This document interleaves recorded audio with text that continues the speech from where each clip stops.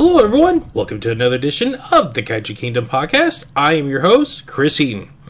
Alright everybody, it is another solo Chris episode. I am sorry to disappoint you, but unfortunately, Jessica is off globetrotting right now.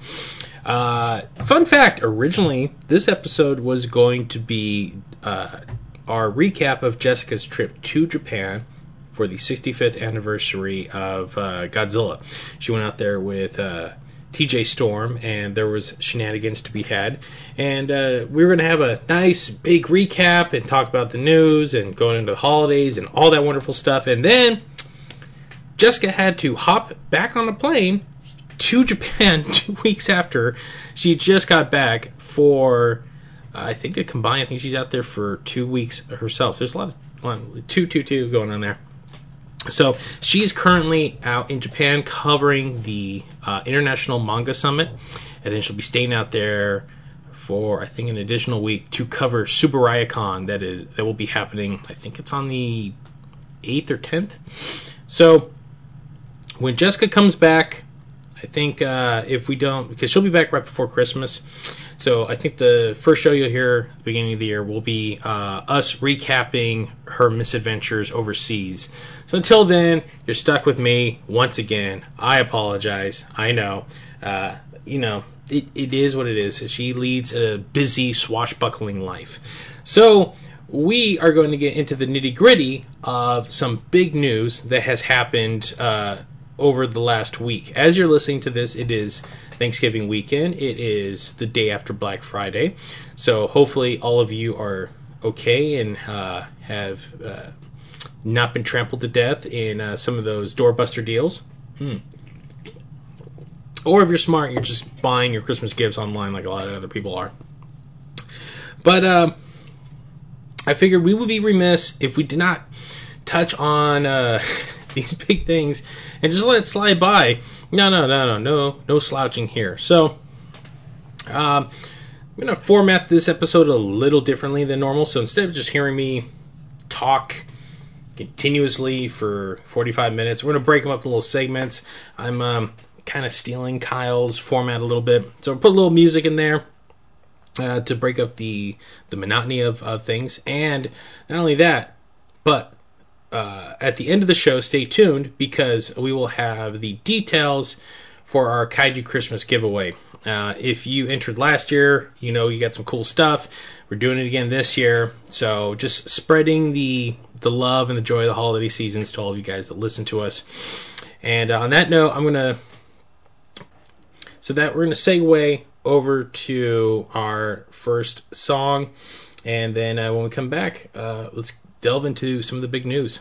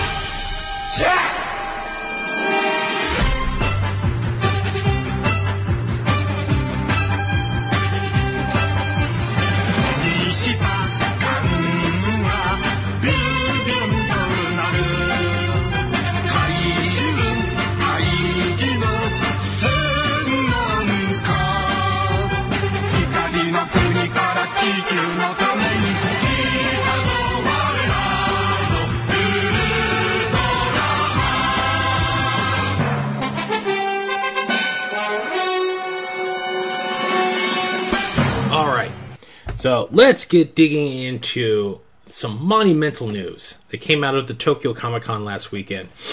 Out of nowhere, no one saw this coming. No one had any clue.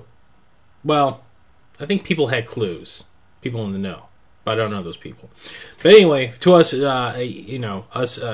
people on the street, Marvel announced they have obtained the license for Ultraman.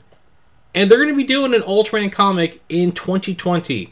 Editor-in-Chief C.B. Cebulski, I believe I'm saying his name right, came out onto the main stage at the Tokyo Comic Con and told everyone, hey, guess what? The biggest comic company in the world is going to be doing an Ultraman line. And there's a lot of people who are completely flabbergasted by it.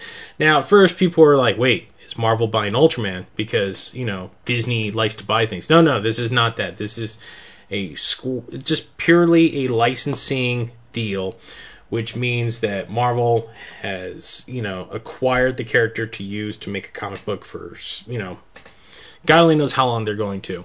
So, what does that mean? Well, first off, this is going to be the first major original Ultraman comic published in North America. That is a very, very big deal. I say that major because there was briefly in the early 90s a comic based on Ultraman Towards the Future produced by Harvey Comics under their Nemesis imprint. And if you don't know Harvey Comics, well, that's because they haven't been around in about 30 years. They were the comic label. They created Casper the Friendly Ghost, Richie Rich, a couple of other, little kind of I think Hot Stuff, the Little Devil was part of that run. So towards the end of their lifespan, they released a 4-part, I think it's 5 issues, including the weird one-shot, of a tie-in to Ultraman Towards the Future, even though it kind of wasn't a proper adaptation. It was a weird kind of, F-all take on Ultraman Towards the Future. It had some awesome covers though. I remember buying that first polybagged book on a newsstand in South Dakota during a family trip, and was like, oh man, this is awesome. The book didn't really survive, and it's kind of faded into obscurity, kind of like the Gamera Dark Horse book. I think that might be an episode for the near future. Jessica and I delving into that thing. But beyond that, there has never really been an Ultraman comic book here in North America. There's been, God only knows how many mangas of the character over the the nearly 60 years of the character's existence. But Japan has all the cool stuff because that's where it's from. We, on the other hand, have that. Viz, I believe in the mid-90s, released a I think it was 8 issues of Battle of the Ultra Brothers. I had 2 of those books. They're kind of cool. It was my first introduction to the likes of Zafi and Ultra 7 and Taro. And the point, I believe, the Hideki Anno animation project, there was a short created based on that one of the storylines in that book. I'll see if I can post it in the show notes.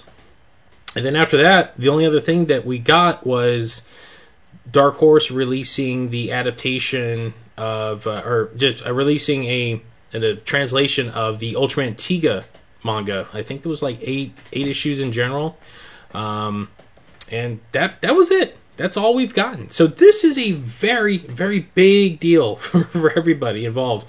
For me, I've kind of steered clear of buying Marvel and DC lately. I've kind of stepped aside of buying comic books in general, just because the 2 big companies haven't really. There's nothing really to grasp me. I love these characters to death, but at the same time, I hate Marvel's business practices. The fact that you can't keep one line going. The OCD in me can't deal with the constant resetting every 16 months. Like, we got to go back to number one because we don't know what we're doing and our sales are low. So, but yeah, this is something. So no creative team has been announced yet, no artist, no writer. Something tells me that they already have someone in mind. As to what this entails, well, that's a whole different thing. Marvel hasn't really been in the licensing game for a good long while. As far as I know, the last few things they've licensed, I think they did those Stephen King books, and that's about it. In fact, Marvel's been kind of like sub-licensing a lot of stuff to companies like IDW lately, like especially a lot of the Star Wars stuff that they have, and that's not a license because Disney owns Marvel, they own Star Wars, so those are all together. So that doesn't really count as a license.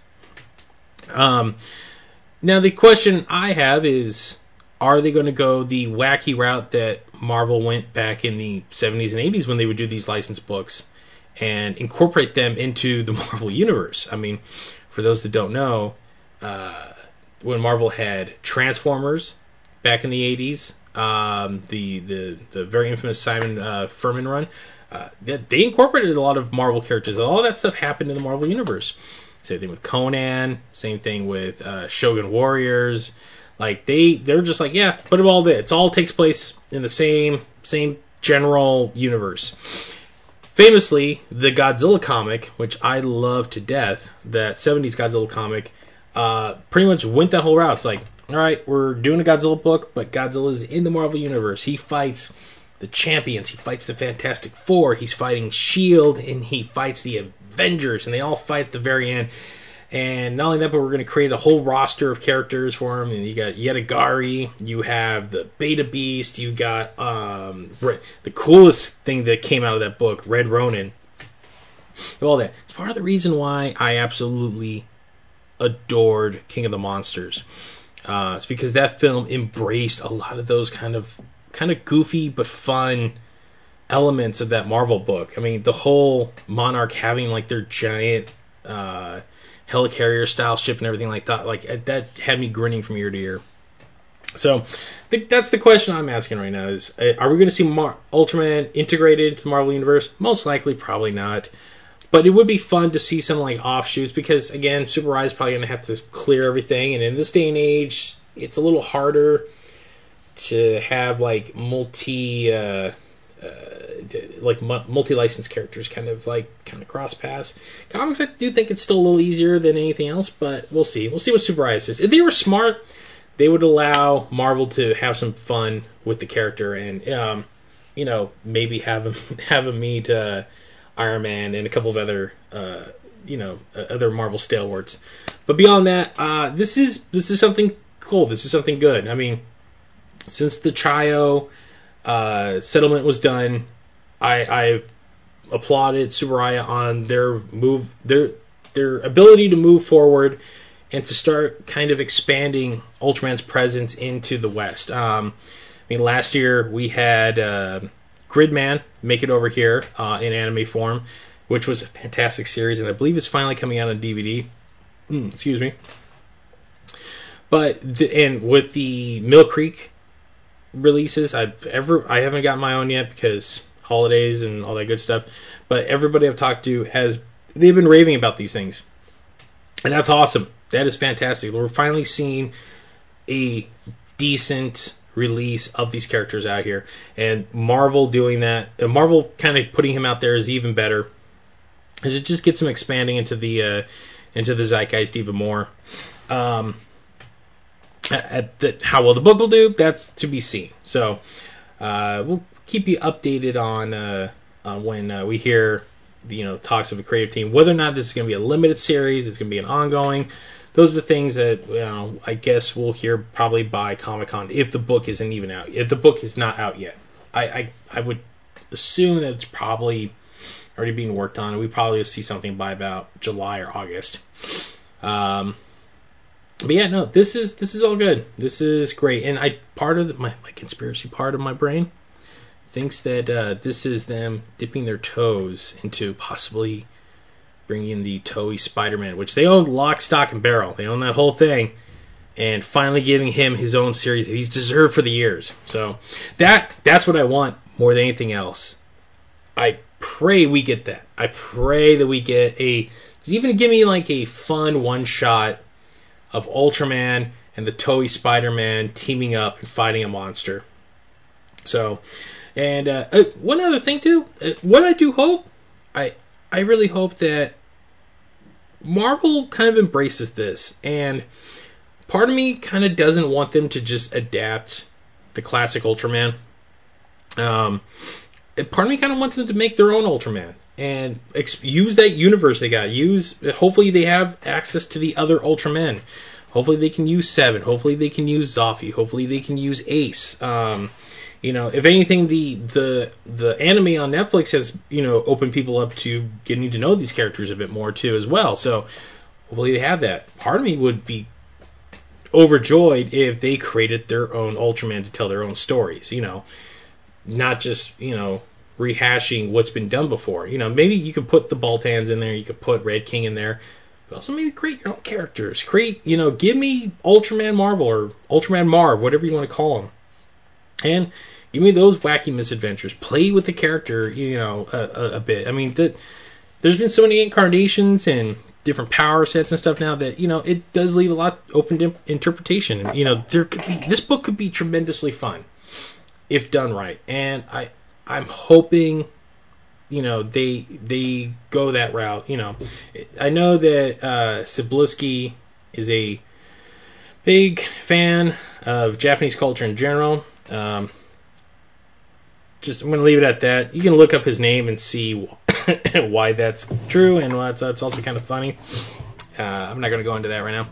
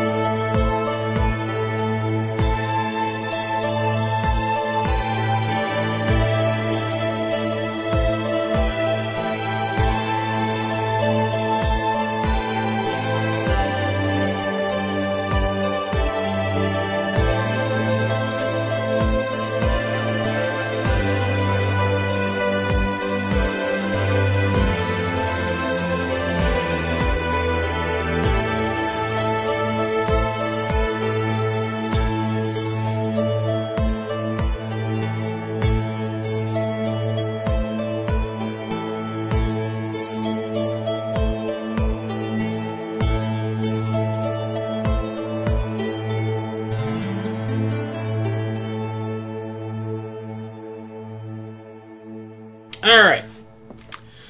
So this past weekend, As you're hearing this, there was a show out here in Southern California called DesignerCon, or DCon, as it's abbreviated to.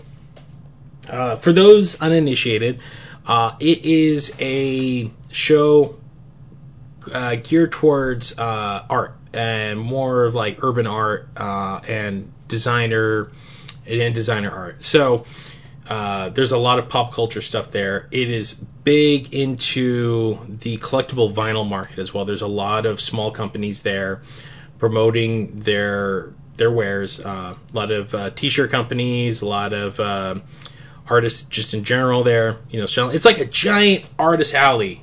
If a Comic-Con just had that. And you go there, it is an assault on the eyes because, wow, is there a ton of color in this place. Every poster maker is there. Again, like I said, every vinyl, designer is there.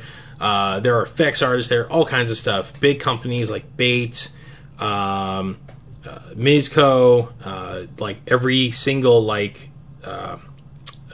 poster dealer or art dealer is there that they have licenses to do like art based on films and stuff. They're all there. Oh, it's a big deal, and there's big money being transferred at this place because I saw people dropping thousands on like 2-3 of a kind vinyl figures by big name by artists that are big in this circle. So while I was out there walking the show, Mondo, the company responsible for doing a lot of art prints in their own right, they had a booth there. This is their second year at the show. Last year they showed up because it was the first time they did it at the Anaheim Convention Center, so there was room to do it. They showed up with a few things, and usually the more or less they treat this show as it's the end of the year.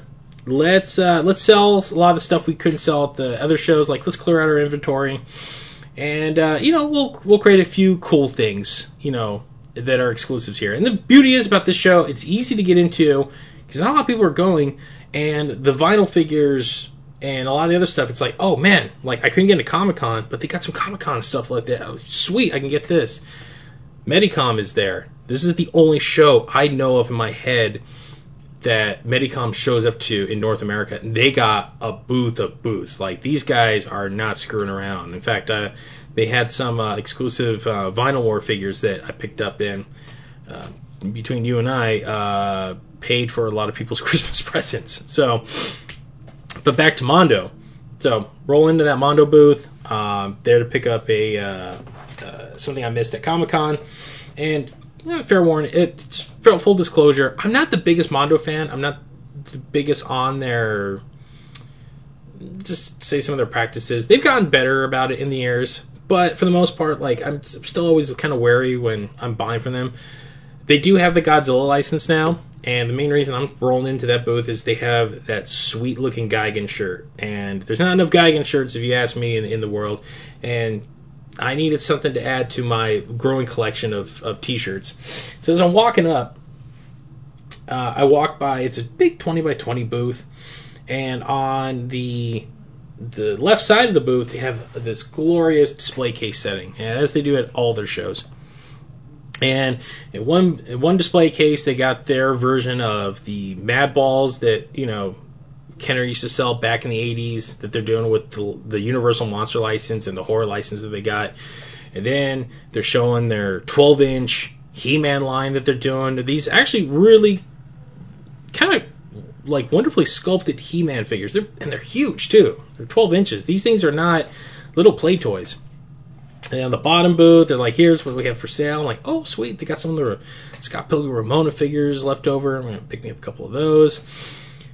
But the thing that caught my eye, which was at the tip of the booth, was a display. It was underneath some of their Iron Giant figures that they got coming out. And looked down like, I'm like, whoa, wait, what? Like, I was at a loss for words. Mondo made a big announcement at the show that kind of flew under the radar because, again, it's DesignerCon. This isn't Comic-Con. This is a smaller show. So I was shocked that they were even announcing anything. But they had on display a line of vinyl figures for, of all things, Pulgasari. Yes. Okay, so if you know anything, if you're in the circle and you know anything about this movie, you know how insane that sounds in general. Freaking Pulgasari. The kaiju of North Korea. The symbol of communism, if you will. And it is, Kondo and all of their capitalist wonderment is making a vinyl line of this monster. And I lost my mind. I'm like, what? So, in the cabinet were 5 figures. And the 4 of them were these smaller 8-inch, which is not small to begin with, if you know your sizes. These 8-inch figures that were colored differently. And that's a staple of doing vinyl figures because you have one mold, but you can repaint the hell out of them, and people dig those repaints sometimes. So they have 4 of them. One was a kind of a green color. One was like a red fiery color. Kind of looks like the Burning Godzilla. There's like a pastel greenish one. And then there was like a blue one with like a big yellow belly. And then in the center, it was this 12-inch Pulgasari figure. It was a completely different sculpt from the other 4. The other 4 are very universal. They look very much akin to the suit that was created for the film. This one, though, this big mother, he was clearly the centerpiece of this line. And when you get a close-up of him, he was awesome. So this figure looked like the artist and the Mondo and the sculptor who worked on it. I don't know who. I couldn't get an answer out of them. Took a little more creative liberty with the look of the monster. Now he's not like this is what we would do. It's like no. They added a little more just meanness to his face. Like there's a lot more detail in the figure itself. The scales going down the neck, the snout, the eyes, everything. Give the devil his due, because again, I'm always wary of Mondo's practices. If these are what we are going to be getting, they knocked it out of the goddamn park, because these are magnificent looking figures. So, to make my purchases, I go ask the guy running the booth, I'm like, so those Pulgasari figures, like, yeah, they're cool, huh? I'm like, yeah, when are they coming out? 2020. When? Don't know yet. Okay, how much are they going to cost? Couldn't tell you. All right, and the one thing that hit my mind later is like, who did you license these from? Because Pulgasari is pretty much owned by the North Korean communist regime. Like, that was a state-made film produced by Kim Jong-il and directed by a man who was kidnapped against his will. Couldn't answer that either. So, part of me is tickled pink, sorry, that such a communist symbol is being sold under the seedy umbrella of capitalism, but that's part of me. Part of that makes me want it even more. But these are magnificent looking figures. They're being sold as Pulgasari, Monster of the North. And hopefully by Comic-Con we will have a release date for these things. Now, knowing what I know of Mondo, and just kind of basing it on, because the big guy was the same scale as their He-Man figures, and the He-Man figures are running about $150 to $200 a piece. I'm assuming that's what we're going to be paying for this big guy. And I would say that's not that bad of a deal, considering the price on, if you're a vinyl collector in general. I know a lot of people listening to this are huge into the vinyl scene.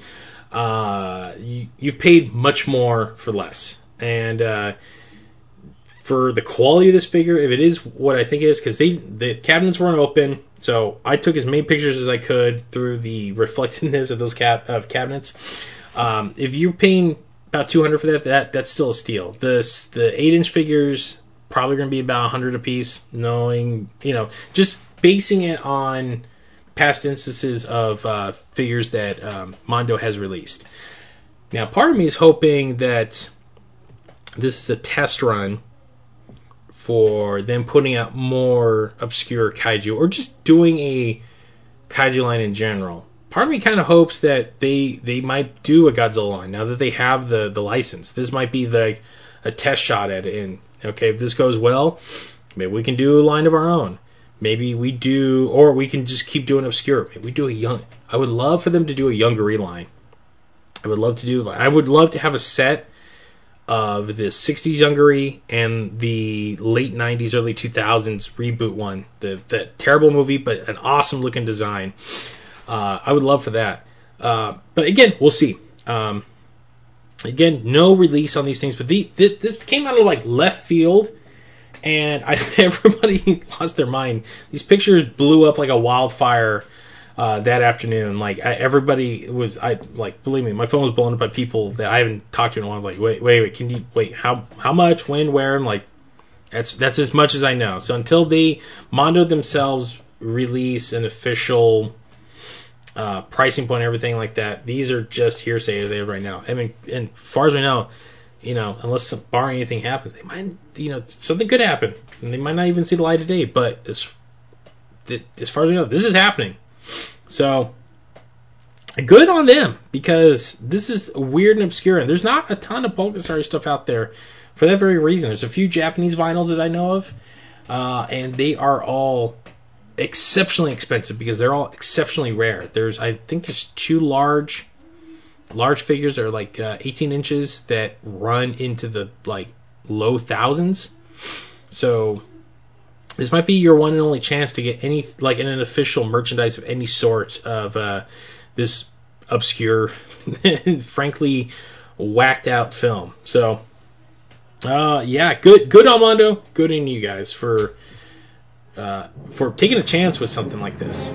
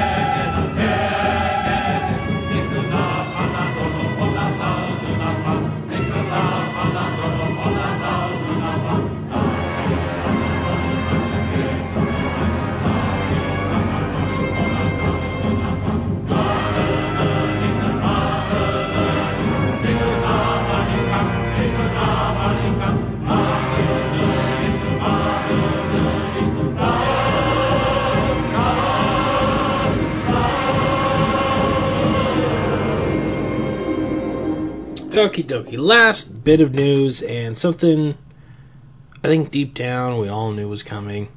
Godzilla vs. Kong has been officially delayed. Word broke Monday that Warner Brothers was pushing back the film to November 2020, which means we got 11 more months to go.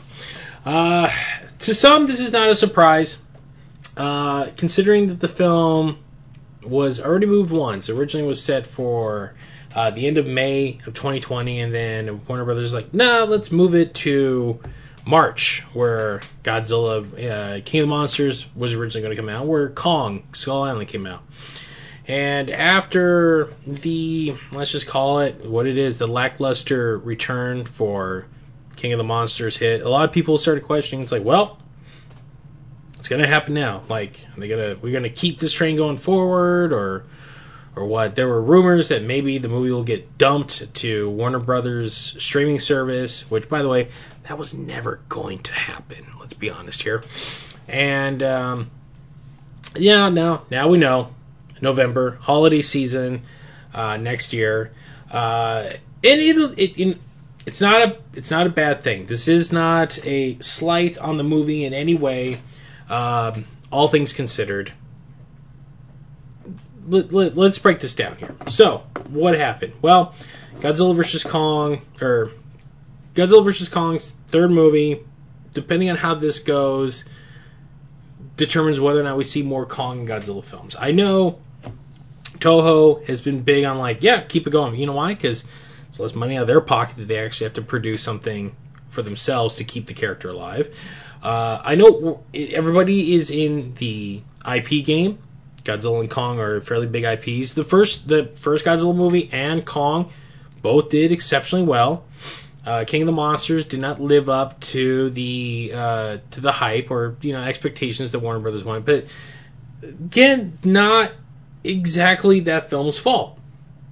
Say what you will about it. Everyone has an opinion. I personally loved the shit out of that movie, and I have vehemently defended it against naysayers. But you have to look at a bigger problem in general that's going on in theaters right now. This past year, we're 31 days out from the end of 2019. We're going into a brand new decade pretty soon. And this is, when we look back, the aughts, if you will, or the teens, whatever we're going to call this decade, it'll be a very perplexing and interesting one. I mean, this is where we saw the true boom of the superhero genre. This is where streaming became a juggernaut. It changed the way how we view things. It changed how, what projects get off the ground now. 10 years ago, you never would have seen something like, and off the top of my head, like Bright, the Netflix original film Bright. That no one would have approved that. Nobody. That never would have gotten off. And if it would have been a tiny little thing that would have been swept under the rug. And say what you will about that film, it is creative and it is a risk taker. Is it good? That depends on your definition of good. I thought it was fine. There were some flaws with it, but you know what? I applaud Netflix for yeah, let's do a modern day fantasy film set in Los Angeles.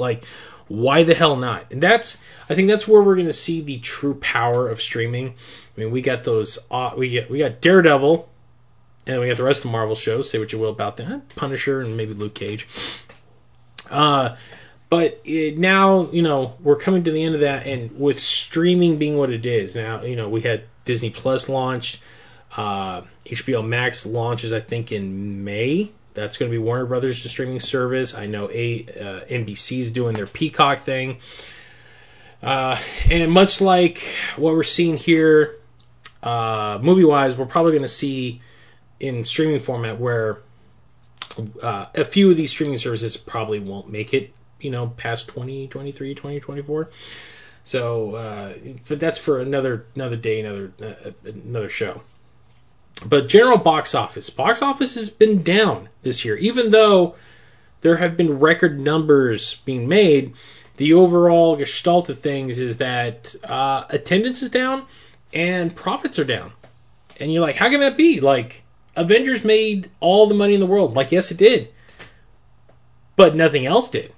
This summer was pretty much showing that everyone is conditioned to Disney. Everyone's conditioned to that. You see that Disney name and yeah, we're going to go. And even that itself was not immune to disappointment. So, to begin the summer, we had Avengers Endgame. This is the main reason why Warner Brothers initially moved Godzilla King of the Monsters out of that mid-March release, because they wanted to avoid both Captain Marvel and they wanted to avoid the onslaught, because Avengers was the last week of April. It wasn't even the first week of May. It was the last week of April. So that window got even smaller for this big tentpole film to really stretch its legs. So they moved it to the end of May, where there wasn't a ton of competition in their minds after that.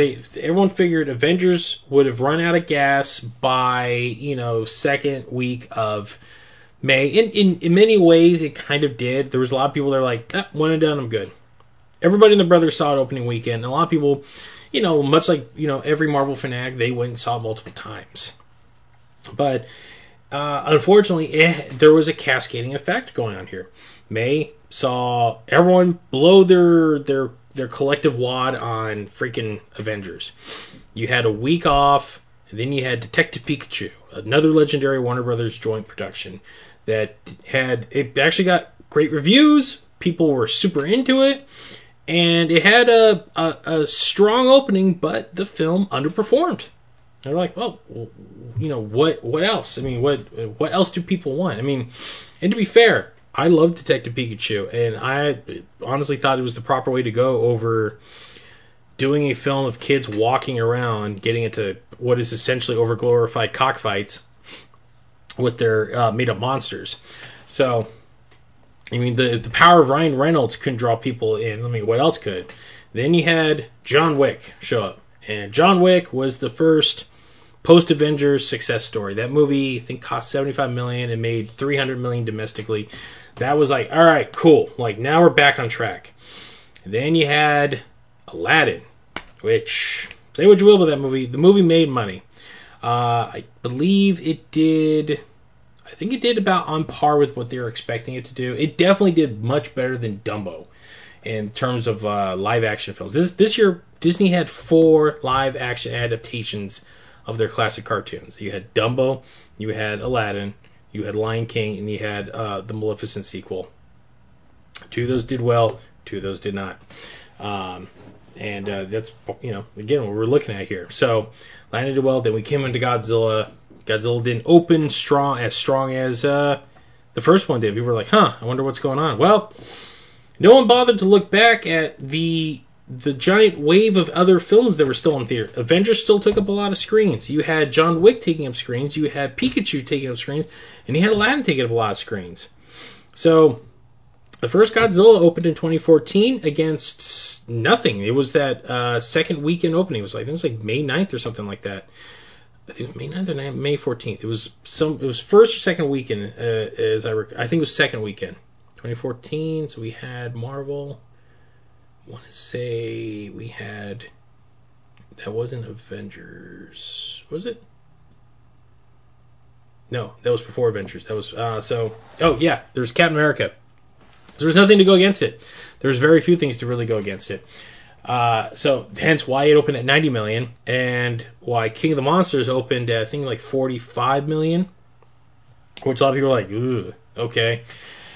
And then a week later, they're like, all right, well, hey, here's X-Men. X-Men tanked. This is where people really started kind of like, if you were in the theater industry, you were really kind of pulling your collar a little bit, going, ooh, because X-Men tanked. Then the week later, you had Men in Black International. That tanked. Shaft tanked. Everything was tanking left and right. I think Toy Story 4 hit.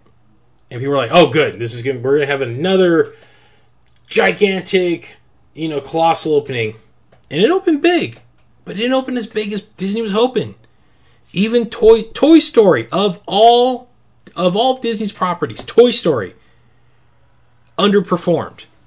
And that's hard to believe considering the enormous box office made, but it underperformed. That is not a cheap movie, especially coming back for a 4th film. All those actors, they get paid a lot more. The budget goes up because these guys get paid more because, well, that's just how it works.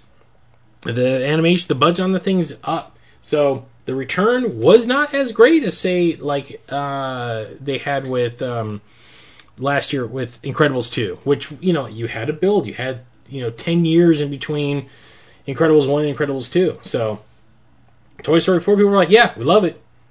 But, it is what it is. It didn't exactly set the world on fire. And then you had another couple of weeks of just mediocre duds here and there. You had, an occasional little sleeper hit, like something like Hereditary pop up. But beyond that, it wasn't, you're like, ooh, okay. This is looking grim. Then comes Spider-Man. Now, Spider-Man was not a Disney release. That was a Sony release because Sony's deal with Marvel is you can use the character. You put it... Any of the movies we make are set in the Marvel Universe, But any solo Spider-Man movies that have Marvel Disney characters in them, we get the bulk of. And that's what led to the whole shebang at the end of summer between Sony and Disney saying that we're done, we're walking away, blah, blah, and then they kiss and made up. That's not done yet, mark my words. You're going to see a much bigger thing come out of this in about this time next year. There's going to be a lot of complaining. Just watch. Spider-Man hit out the park, like awesome. And then you turned around, you had Lion King, which made a crap load of money. Why? Because it's Disney, and people we're creatures of habit. You're like, all right, well, let's go see Lion King. It's one of the most beloved Disney animated films. Let's see how they do in live action. Probably, personally, best left as an animated film. I was gonna say that. I love Jon Favreau. I love Lion King. This was a movie that didn't need to be made. Because I sat there watching, like, why? Why did you do this? But everyone else felt, yeah, let's do it. And then we rolled into Hobbs and Shaw, which did well, but people were like, oh, it's the lowest Fast and Furious movie. Well, it's technically a spin-off. It's not part of the main it's in the series, but it's not part of the main line. You don't have Vin, you don't have the rest of the characters. You just got The Rock and you got Jason Statham. So I don't know what it's much like the Bumblebee movie. They're like, yeah, this was the lowest opening Transformers film. It's like, yeah, it's also a smaller film. It didn't cost nearly as much as the other ones. I don't know what you people, like the analysts, were thinking. It's like, yes, it's a smaller Transformer film, so obviously it's not going to be as big as the other ones. So, and then it was looking grim, and we rolled into the beginning of fall with It 2, and they're like, all right, cool. It 1 2 years ago did gangbusters. It 2, not so much. And they really got people like, oh, okay, so now what? It was looking kind of grim there for a while. A little movie came along called Joker. A movie by all means everyone had written off. A Joker solo film, an origin movie. A, there are people asking, why would you do this? B, no Batman? Then who cares? C, then you had the conspiracy theory that it was, by a bunch of uppity sites that were like, this is going to lead a massive incels to revolt and all this stuff. No, it didn't. And because everyone brought up that horror shooting. By the way, that guy did not dress up like the Joker. He did not proclaim he was the Joker. That was hearsay from something that got into the legend of that whole thing. And guess what Joker did? It did the same thing Venom did the year before that everyone written off. It was a phenomenal hit. Joker made $1 billion worldwide. That is without China, too. That is unprecedented. Unprecedented. That an R-rated movie makes $1 billion. And everyone was like, oh, okay, so maybe we take heed and maybe take a lesson here and how to, because this was a passion film. This was Todd Phillips wanting to do his own take on the Joker and the mythos and everything like that. And he struggled to get Warner Brothers to sign off on it. And they said, fine, go do it. This doesn't take place in the DC universe. It's his own one-shot, which I'm completely fine with. If you want to give me a main universe and spin-off films, that's all I'll take both. And it was a major hit for everybody. And now they're going to make another one because why not? You don't walk away from a film that makes $1 billion and, a character that has years of stories to tell and not try that again. So, if it wasn't for those few movies, Avengers, Joker, the Disney films, maybe John Wick, this year's been kind of a bust. The overall attendance is down. Overall, the box office, I think I read from 2018 to 2019 is down by almost $500 million. And I know people were like, well, what? That's that in the bigger thing, like, is that really a bad thing? It's like, it kind of is. It kind of is because in this day and age, the way box office works is it's not like 10, 15 years ago where movies had legs and The home video release wasn't 3 months out. It was like 6 to 8 months out. You had to wait. If you didn't see it in theaters, you're going to have to wait a few months before it was released on DVD. Now they announced the DVD release, the special edition steelbook, before the damn movie's even in theaters, because it's just a factory setting now. Everyone's just churning everything out.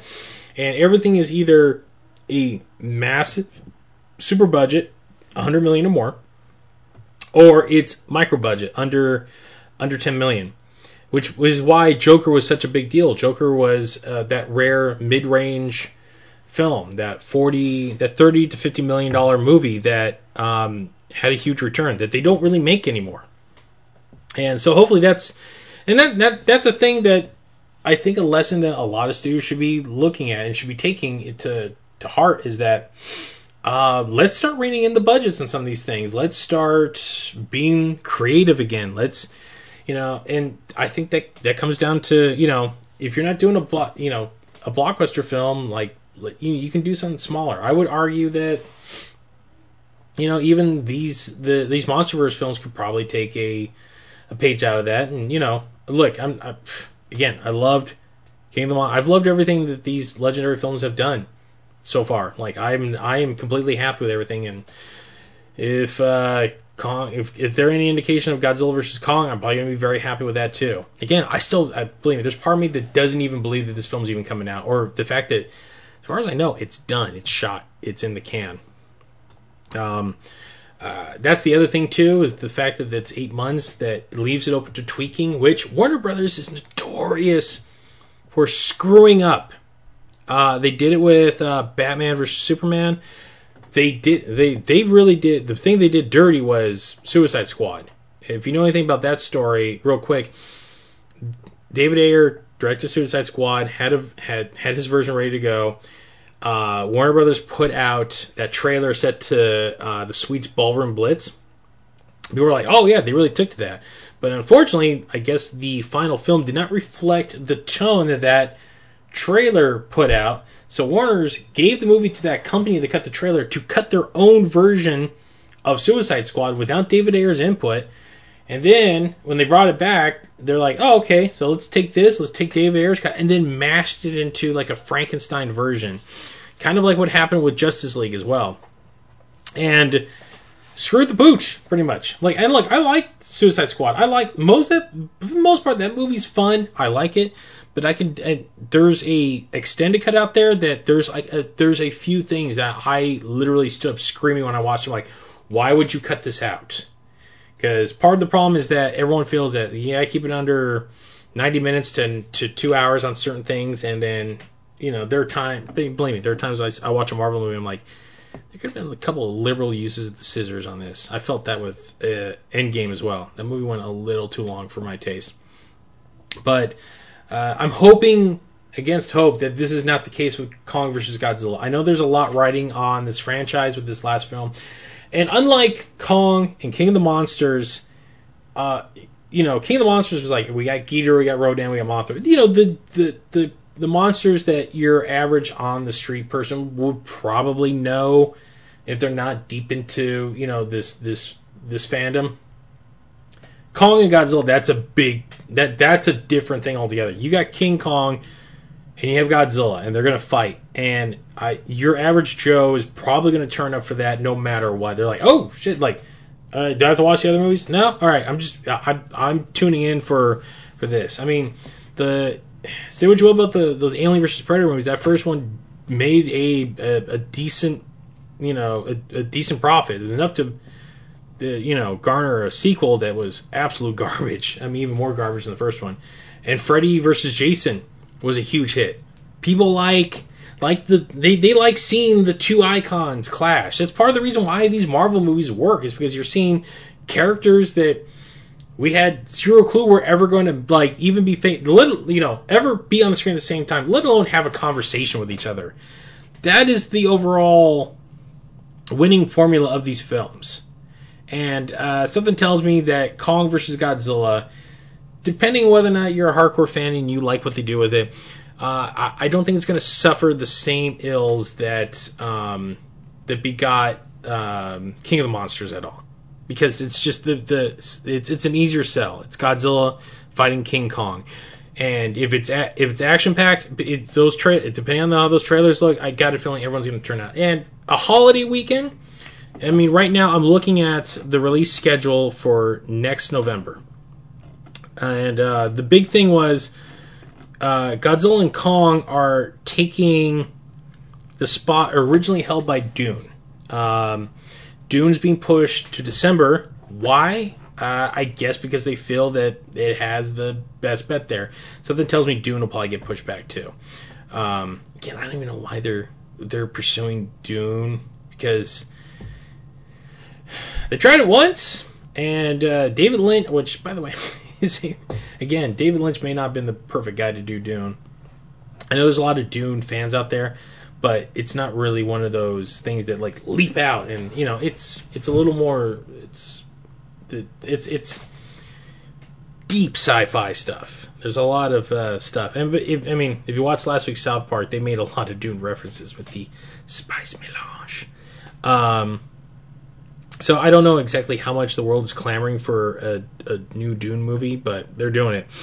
So Warner Brothers probably took a look like, this isn't exactly a big holiday film for the weekend before Thanksgiving, but people will probably turn out to see Godzilla fighting King Kong. Everyone's in town. Everyone is, after they're done having dinner, the Thanksgiving Day is one of the biggest days, theater going wise. So if you have your choice, what are you going to go watch? Well, let's go watch King Kong fighting Godzilla. Because right now, as I'm looking at November 20th, which is a Friday, so you'll have a 5 day. You'll have 5 days before, and then you'll have on Thanksgiving itself. So there's only two releases. So let's see. Let's do Friday first. So you got The Happiest Season, which is it's a romantic comedy starring Kristen Stewart and Mackenzie Davis, and then you have an untitled Amblin project, which no one really knows about, and that's Universal's release, which might also get pushed back. Then there's a movie called Samaritan, and then Kong vs. Godzilla. The weekend before that, you have an untitled Universal event film, and I believe that's going to be Clifford the Big Red Dog. And then Paramount Family. Actually, no. Paramount is Clifford. Universal will have something, but they haven't announced it yet. And then the first week in November, the only big thing out there is Marvel's Eternals. And something tells me that's not exactly going to be a home run for Marvel either. And there's a strong possibility that might get moved too. Once we get closer to it. Again, I don't know how much people are clamoring for Jack Kirby's. And this isn't a diss on Jack Kirby at all. This is the Eternals. This is deep cuts stuff that Marvel plays around with on their cosmic side, and I get Marvel for their movie stuff. They're setting up the cosmic stuff right now. Now that they apparently got Fantastic Four and Galactus and all that stuff back, that's where they're going. But we are now living in a post Iron Man, Captain America world in this universe, and I'm really going to question the audience turnout. You had a decade of these characters that people absolutely loved. Technically three of the heavy hitters, Black Widow, Iron Man, and Cap, are gone. They're not in this stuff anymore. And Marvel is, they've spun gold so far. They're probably going to lose Spider-Man after this third film and whatever last Avengers movie that they do. So their track record says they can turn anything into a home run. I really question that with the Eternals. It's got a star-studded cast, but if it's just gonna be this overhauling space opera based on, just if you know anything about the Eternals, which by the way, not a lot of people do, it's not exactly it cinematically it'll look gorgeous, probably, but beyond that, it's like I don't know if it really lends itself to like that Guardians of the Galaxy vibe. Guardians of the Galaxy was lightning in a bottle, mostly due to James Gunn. This does not have a creative team that I am completely behind and confident that can turn out something that people are really going to see. I really do believe that Eternals is going to be Marvel's first, not failure, but disappointment. So there's 3 weeks between a big Marvel film and a couple of smaller movies and Kong and Godzilla. And the only other thing coming out the day before Thanksgiving are King Richard, which is a Will Smith movie, which is about Venus and Serena Williams' father, it's going to be like an Oscar contender film. And then you have Raya and the Last Dragon, which is it looks like it's a big animated style film. I think, is this Disney? This might be Disney. So that might be the only thing that's got going against it, but it's not Frozen 2. It's nothing like that. So we shall see. I think Kong and Godzilla have there's strong contention for this spot. It looks like, they will probably do very well there, being like the one big recognizable thing there. So this might be better for everyone. And for us, jumping from King of the Monsters to Godzilla vs. Kong within like a 7-month period, it was a little too good to be true. But you know what? Much like everything, much like The Mandalorian is teaching us, delayed gratification is a good thing. Waiting and building that anticipation, that's kind of what we want. That's what builds the hype going into these things. So I think rest easy. We'll probably see a trailer probably around, if we don't see it in March, we'll see it in May, probably with, if not, I think the very first time we'll probably see a trailer is probably with Wonder Woman, which is in June. That'll probably be the first time. So we got a little while. There's other stuff coming out in between there. We got a lot. It's all the stuff we just talked about earlier. There's so much to be thankful for that, hey, maybe waiting one more year for our next taste of Godzilla, and especially an epic rematch that is nearly 60 years in the making. That's not a bad thing to do. So, all right. Well, we are going to wrap up this episode with the announcement of our second annual Kaiju Christmas. If you entered it last year, you know that I give away some cool little goodies. Same thing this year, completely random. You won't know what you're getting. It is whatever I got laying around here, and I promise you it's going to be something cool. So, if you want to enter, it's 2 parts of this contest. I'm making you work a little bit for it. Now I'm making sure that people are listening to this episode so they can hear it. It will be 3 questions. One will be on, or 2 of them will be on our Facebook page, and then 1 of them will be here on the podcast. You have to answer all 3 of them correctly and send the answer to our email, the.kaiju.kingdom.podcast@gmail.com with the answers. And if you are right, we will get back to you, and you can give us your shipping address. It is open to America only, North America, so United States. I can do Canada. But past that, like right now, if I want to get everything to people by Christmas, international shipping is just out of the question at the moment. Maybe I'll do something in the summer for people who listen to us outside of the United States and Canada, and I promise to get you guys something really cool. So, with that being said, here is question 1. If you can give me the right answer to that, along with the other 2 on our Facebook page, you will win something. You win something fun. So I need 2 films.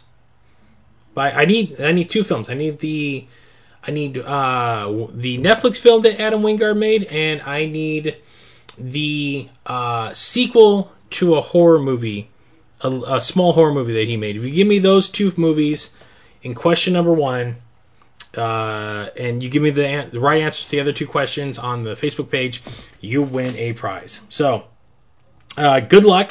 The contest opens as soon as this episode is up. It's up as of November 30th, and you have until December 8th.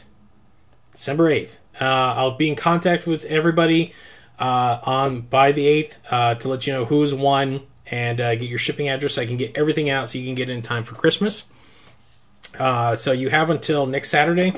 Good luck, everybody. And hopefully hopefully next Friday. I'm sorry, next Saturday is the 9th. By Friday, December 8th. So you have a whole. Actually, no, I'm sorry. Next Sunday. I'm looking at the wrong. I am completely all over the place. Yeah, guys, it's been a long weekend. So you have until next. Until next Sunday by midnight. So anything after the 8th Pacific Standard Time that I get will be completely disqualified. So there's that. Good luck, everybody, and hopefully we'll be back with one more episode before the end of the year. Hopefully, maybe after Christmas. But definitely won't be hearing from us before Christmas because Jessica's out of town. It's holiday season. It's busy. We all got stuff going on. So on that note, thank you guys for giving us another great year if you don't hear from us then. And good luck on the competition. And so on that note, you can find more of us on Twitter. Our handle is at the Kaiju Kingdom. On Instagram, at the Kaiju Kingdom as well. You can also find us on Facebook, facebook.com/the Kaiju Kingdom Podcast. And just follow us there for all of our big updates and everything, and any news that comes out. That's where everything gets posted. So that'll do it for this edition of the Kaiju Kingdom Podcast. For myself and Jessica, who's way over in Japan right now, thanks for listening, guys. And we'll see you next time.